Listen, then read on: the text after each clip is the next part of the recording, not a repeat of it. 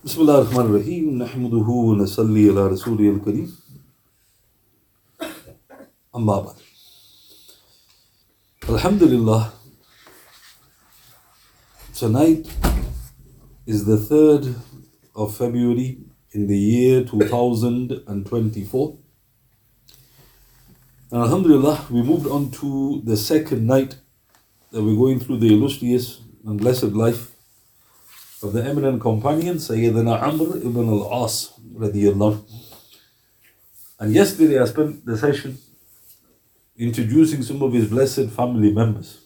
The last thing I mentioned was his noble brother Sayyidina Hisham ibn Al-Aas radiyallahu. And I mentioned that he was martyred either in the battle of Ajnadain or in the battle of Yarmouk. So most of the blessed scholars, rahimahumullah, they mention it was at Yarmouk that this most blessed man was martyred, because there's a report. Sayyidina Amr ibn Al-Aas radiyallahu anhu was asked, who has more virtue, you or your brother? Sayyidina Amr radiyallahu anhu said, I and Hisham radiyallahu anhu both fought in the battle of Yarmouk. And we had both supplicated to Allah subhanahu wa ta'ala for martyrdom. I was denied it and he received it. Subhanallah. So this is recorded in Al-Isaba, page 695 of the New English Translation. So again, this question was posed to Amr himself. He was, who's greater, you or your brother? So he gave a beautiful answer. He basically said that myself and my younger brother, we fought in the battle of Yarmouk. And we both made dua for martyrdom. This shows they weren't concerned about dunya.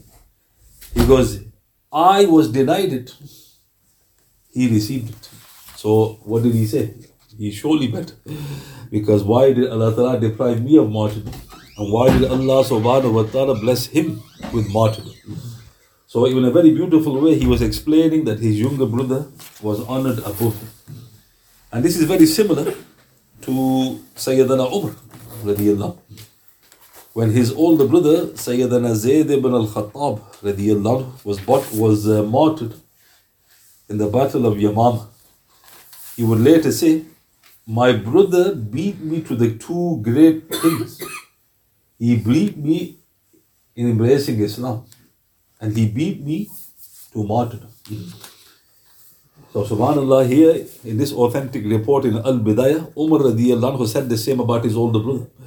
Because he embraced Islam before me. Because Umar embraced Islam in the 5th or 6th year of the prophethood. His brother Zayd embraced Islam very early. And his brother was martyred in Abu Bakr's Caliphate. And Umar, of course, was martyred at the end of his own Caliphate. So note the similarity between Amr ibn Al-Aas and his brother, i.e. Hisham ibn Al-Aas, and Umar ibn Al-Khattab and his brother, Zayd ibn Al-Khattab. And note, the two great things are Islam and martyrdom. As mentioned, some scholars, i.e. such as Hafiz ibn Kathir rahmatullah alayh, who I cited yesterday, they mentioned it was Sayyidina Hisham ibn Al-Aas radiyallahu together with another who was sent to Heraclius. So to insult your intelligence, Heraclius was the Roman emperor. He was the one who Rasulullah had sent a letter to invite him to Islam. Abu Bakr is the Khalif. This time he sends two Sahaba to him. One was Amr ibn Al-Aas, his younger brother, Hisham ibn Al-Aas, and there was another. In a lengthy report, it is mentioned that Abu Bakr radiyallahu anhu during his Khalifat had once sent Sayyidina Hisham ibn Al-Aas radiyallahu and another companion to Heraclius, the emperor of the Roman Empire. It is related that the emperor hosted them for 3 days and then began to show them compartments which were covered with black silk. So what happened? So obviously they were sent, inviting maybe again Heraclius to the blessed truth. Heraclius graciously hosted them, and after 3 days he started to produce some sort of black compartments with silk. When he uncovered the compartments, they were shown the images of the holy prophets, Adam, Nuh, Ibraheem, alayhi salatu wasalam. After which, he opened a compartment which showed an image of Rasulullah sallallahu alayhi wasallam. So what happened? It is related. He then asked Heraclius, do you know who this is? We replied in shock, of course, it is Rasulullah sallallahu alayhi wasallam. We thereupon began to weep. And Allah subhanahu wa ta'ala knows that Heraclius stood up for a while in shock, and he then sat down. He then said, do you swear by Allah subhanahu wa ta'ala that it is he sallallahu alayhi wasallam? We answered, undoubtedly, it is as if you are looking at him in person. Doing nothing for a while as he looked at us, Heraclius thereupon said, this was the last of my compartments. I opened it earlier than I should, just to see what your reaction would be. SubhanAllah. So let's look at this. So this is recorded in Hakim, Bayhaqi, Abu Nu'aym, Kanz al-Umal, volume 5, page 322. Hafiz ibn Kathir in his Al-Bidayah stated Sahih, Ayat al-Sahaba, volume 5, page 470 of the New English Translation. So basically, Heraclius, he's got the treasures of the ancients, and he had the images of the prophets, alayhi salatu wasalam. So obviously, if you go in chronological order, Rasulullah should be the last compartment.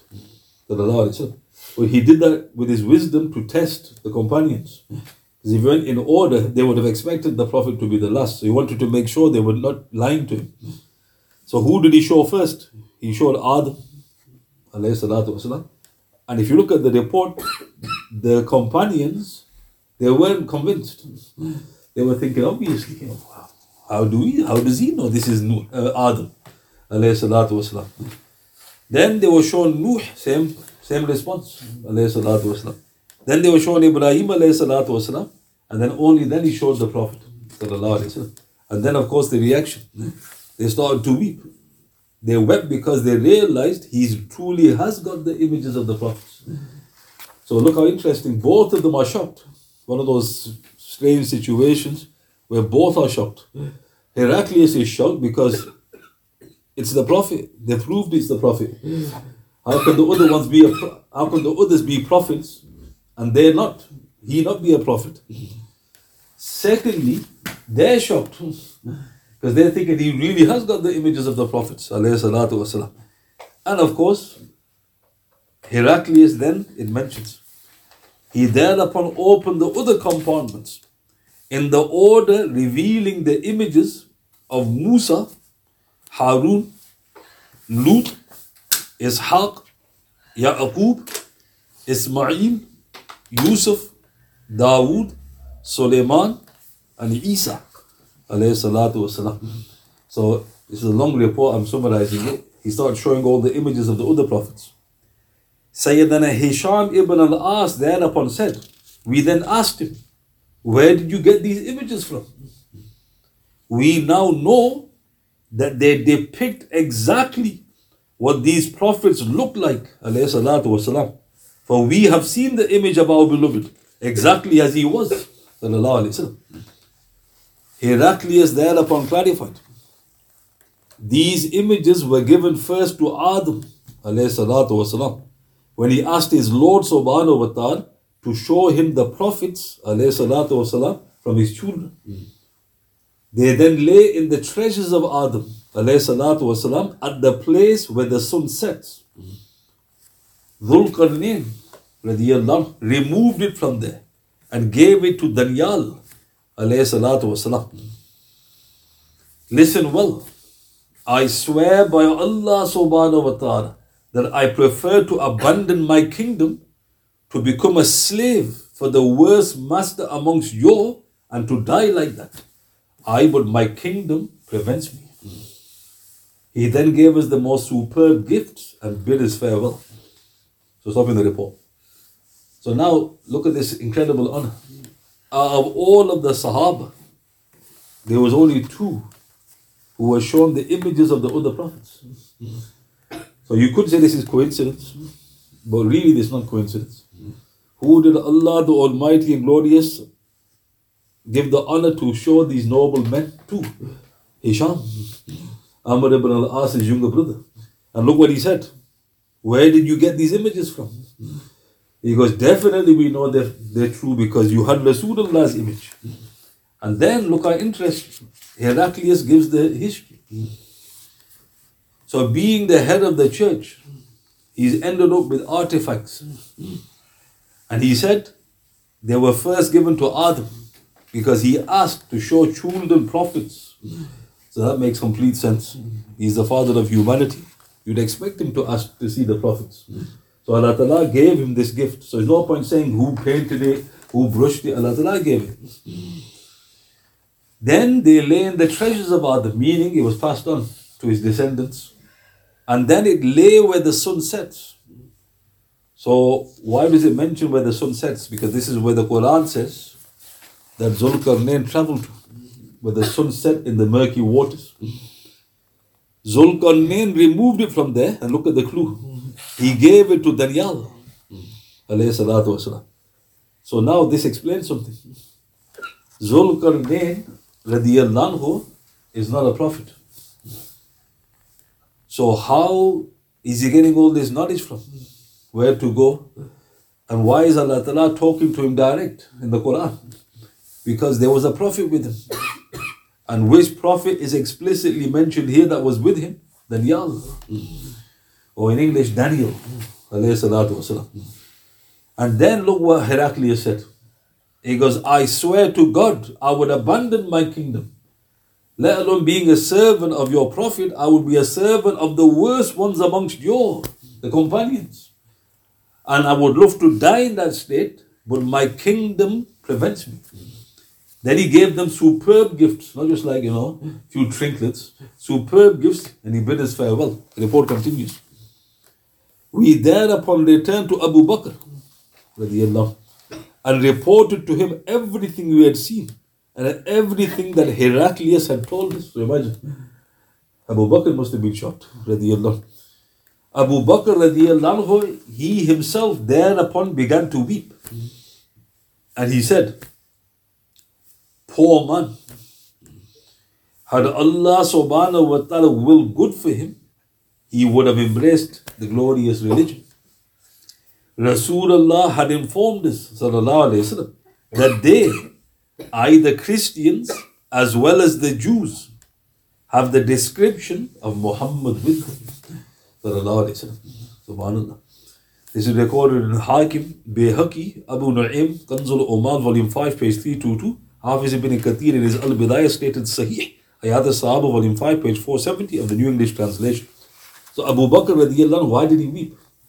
So he wept because obviously of these treasures. He wept that they had the honor of seeing the Prophet again and he didn't. He wept obviously maybe out of pity for Heraclius. Because if he had goodness, he would have embraced Islam, but he didn't. And then he confirmed that the Prophet had mentioned so much to them and the Jews that we shouldn't find this strange. So the Quran says they know him like their own sons. So we shouldn't find that strange. Now, obvious question. Do these treasures still remain? And where are they? So if you go chronologically on, you go to the head of the Catholic Church. And who is the head of the Catholic Church? The Pope. And where is he based? The Vatican. Haven't they got treasures of antiquity? They themselves testify. Have they given access to the masses to see all of them? No, they haven't.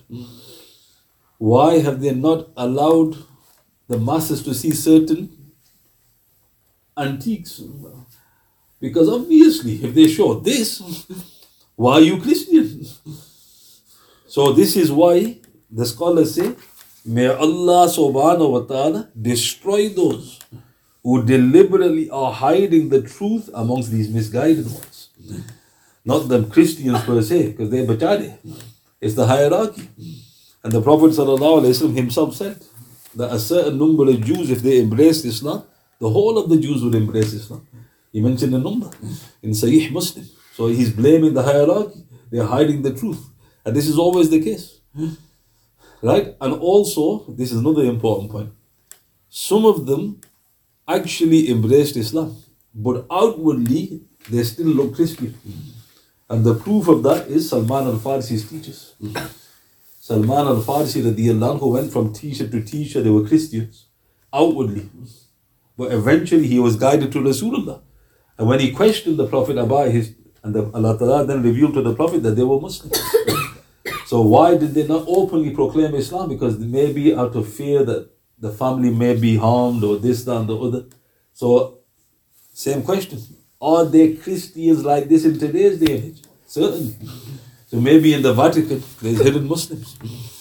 Right? Whatever the case, look how interesting. Ancient. And why have I mentioned this here? Because this was Amr ibn Al-Aas's brother. Hisham ibn Al-Aas radiyallahu.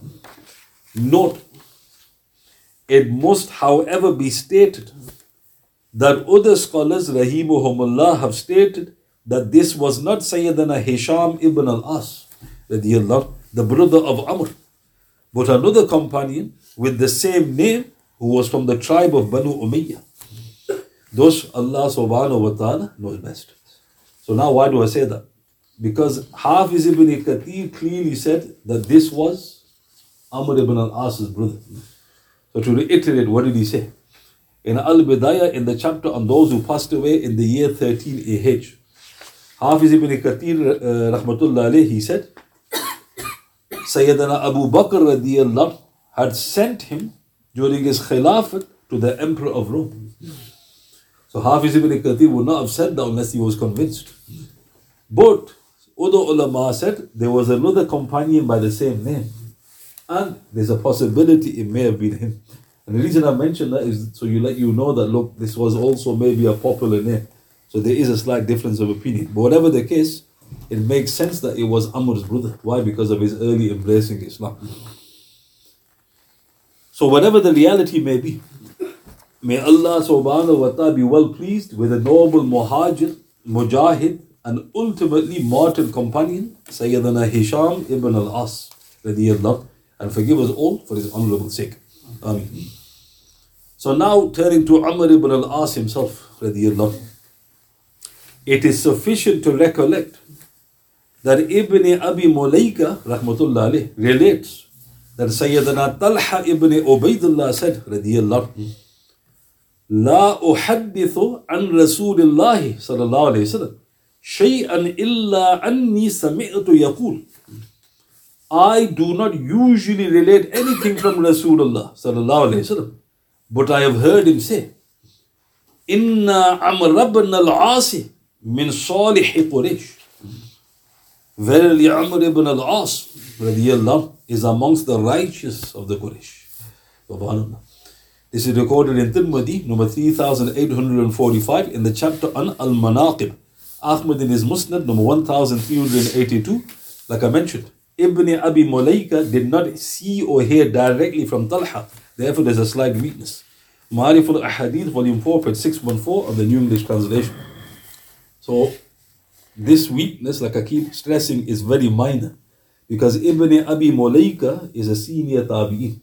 However, he never met or heard directly from Talha. So how is it possible that the report says Ibn Abi Mulaika relates from Talha? There's some person missing in the chain. How do we know it's a minor weakness? Because if he was listening very carefully, which great muhaddith recorded this hadith? Tirmidhi. So Imam Tirmidhi was happy. He recorded this report, as did Imam Ahmad. So what does the hadith say? Talha ibn Ubaidullah, look what he said. Something very important. La uhaddithu an Rasulullah. I don't usually relate anything from Rasulullah. Look at the contrast. He had the full term with the Prophet sallallahu alaihi wasallam, 23 years. And he goes, I don't relate anything from him. It's not my pattern. It's not my habit. But I will tell you this. I heard Rasulullah say, so this is important. Why?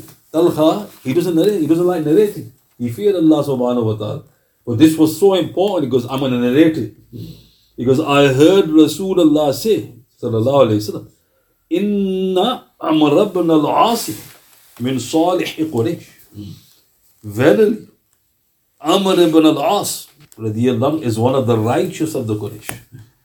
So question, why was it so important for Sayyidina Talha, one of the senior 10 from his paradise companions, to relate this hadith? You know, the face of it, okay, it's talking about the virtues of Amr. Because you have to understand the context in which he was relating this. Because people were speaking ill of Amr, lying about it, saying he's this and he's that. And to this very day, people do speak ill of him. So Talha, like you say, he put it to bed. He goes, as if to say, do you trust me? Am I going to lie about the Prophet? He said, I don't narrate. But I'm going to narrate one to you now. Then he quotes the hadith. Now look at the wording. The Prophet ﷺ didn't say, Amr ibn Al-Aas is one of the righteous of the Quraysh. He added a word. He said, Inna, verily. So in Arabic, Inna is to stress what's coming after. Like you put an exclamation mark at the end of a sentence in English. What does that exclamation mark do at the end? It's stressing what's being mentioned. So if you say, for example, stop with a full stop, there's no stress. You put an exclamation mark at the end of it, now you're stressing it. Stop. Inna is the equivalent in Arabic, but it goes at the beginning of the sentence.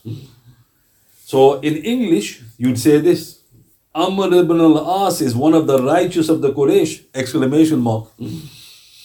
So a person goes, why is that being stressed? Because the Prophet knew.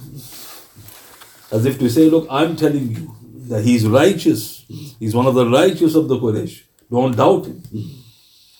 Hence, subhanallah, when our beloved Messenger sallallahu alaihi wasallam described anyone as righteous, it does clearly meant that he or she, for that matter, were observing both the rights of Almighty Allah subhanahu wa ta'ala and that of the creation.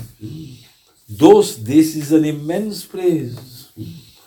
Because Rasulullah only praises those who deserve the praise. Sallallahu alayhi wasallam. He is called the praised one. Muhammad. Sallallahu alayhi wasallam. He's praising. So if the praised one is praising, what does that tell you? Sallallahu alayhi wasallam. That means that Amr ibn Al-As, he's fulfilling the rights not only of the Almighty and Glorious, he's fulfilling the rights of the creation at a very high degree. And the Prophet was stressing this as well, if you look at how he was narrating this. So we mentioned the family members. There's another noble soul we need to mention. Sayyida Kulthum bint Uqba radiyallahu anha.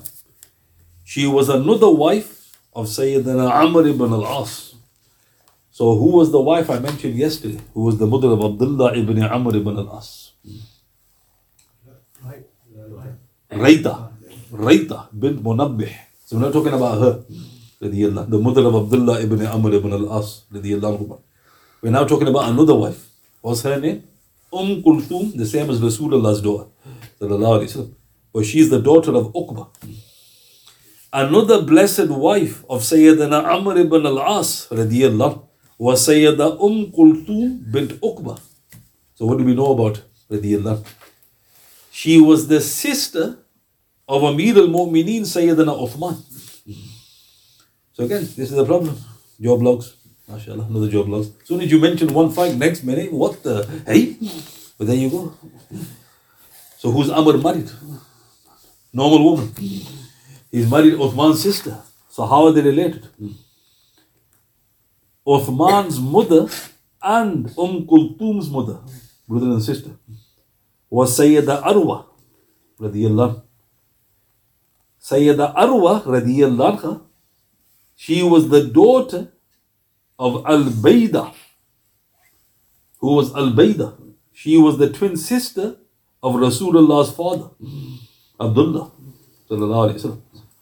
Thus, Sayyida Arwa radiyallahu anha was the first cousin of Rasulullah sallallahu alayhi wa sallam, i.e. his paternal aunt's daughter. So let's break this down. So who's Rasulullah's father? Abdullah radiyallahu. Did you know he had a twin sister?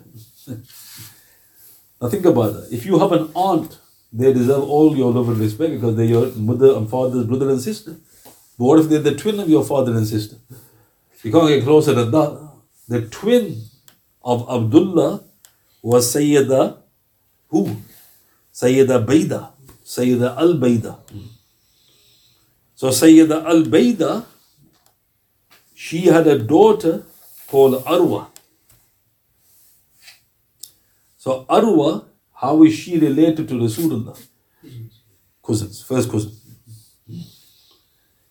Thus, Subhanallah, Sayyidina Amr ibn Al-Aas radiyallahu became the brother-in-law of Uthman Dhul Nurayn. Have you understood? Right? So Uthman, he's also the same relation to the Prophet sallallahu alaihi wasallam, but his sister was, the grandmother was the aunt of Rasulullah sallallahu alaihi wasallam, the twin aunt of Rasulullah sallallahu alaihi wasallam. Uthman and Kulthum, brothers and sisters. Amr has married the granddaughter of the aunt of Rasulullah sallallahu alaihi wasallam. Hafiz Zahabi, he said, rahmatullah alayhi, in his seer, Sayyida Kulthum bint Uqbah radiyallahu was from those women who migrated. She embraced Islam in Makkah and gave her pledge of allegiance. It took her 7 years to prepare to migrate. She was being kept watched over. She eventually migrated during the Treaty of Hudaybiyah. Let's break this down. So Hafiz Zahabi, he wrote a work called As-Siyar, i.e. the lives of the nobles. Hafiz Zahabi was the student of Hafiz ibn Taymiyyah, rahmatullah. So he relates that Kulthum bint Uqbah radiyallahu was a woman from Makkah. She migrated, so she's a muhajirah. But something strange about her. It took her 7 years to migrate. Meaning, something was stopping her from migrating. She only managed to migrate when the Treaty of Hudaybiyah was signed. That was in the 7th year. So that means she wanted to migrate with Rasulullah when he migrated, sallallahu alaihi wasallam. But she was being watched over by her unbelieving family. She was prevented. But eventually she migrated. So we learned two things about her thus far. She's an early Muslimah and she had a yearning to migrate, and eventually she did migrate.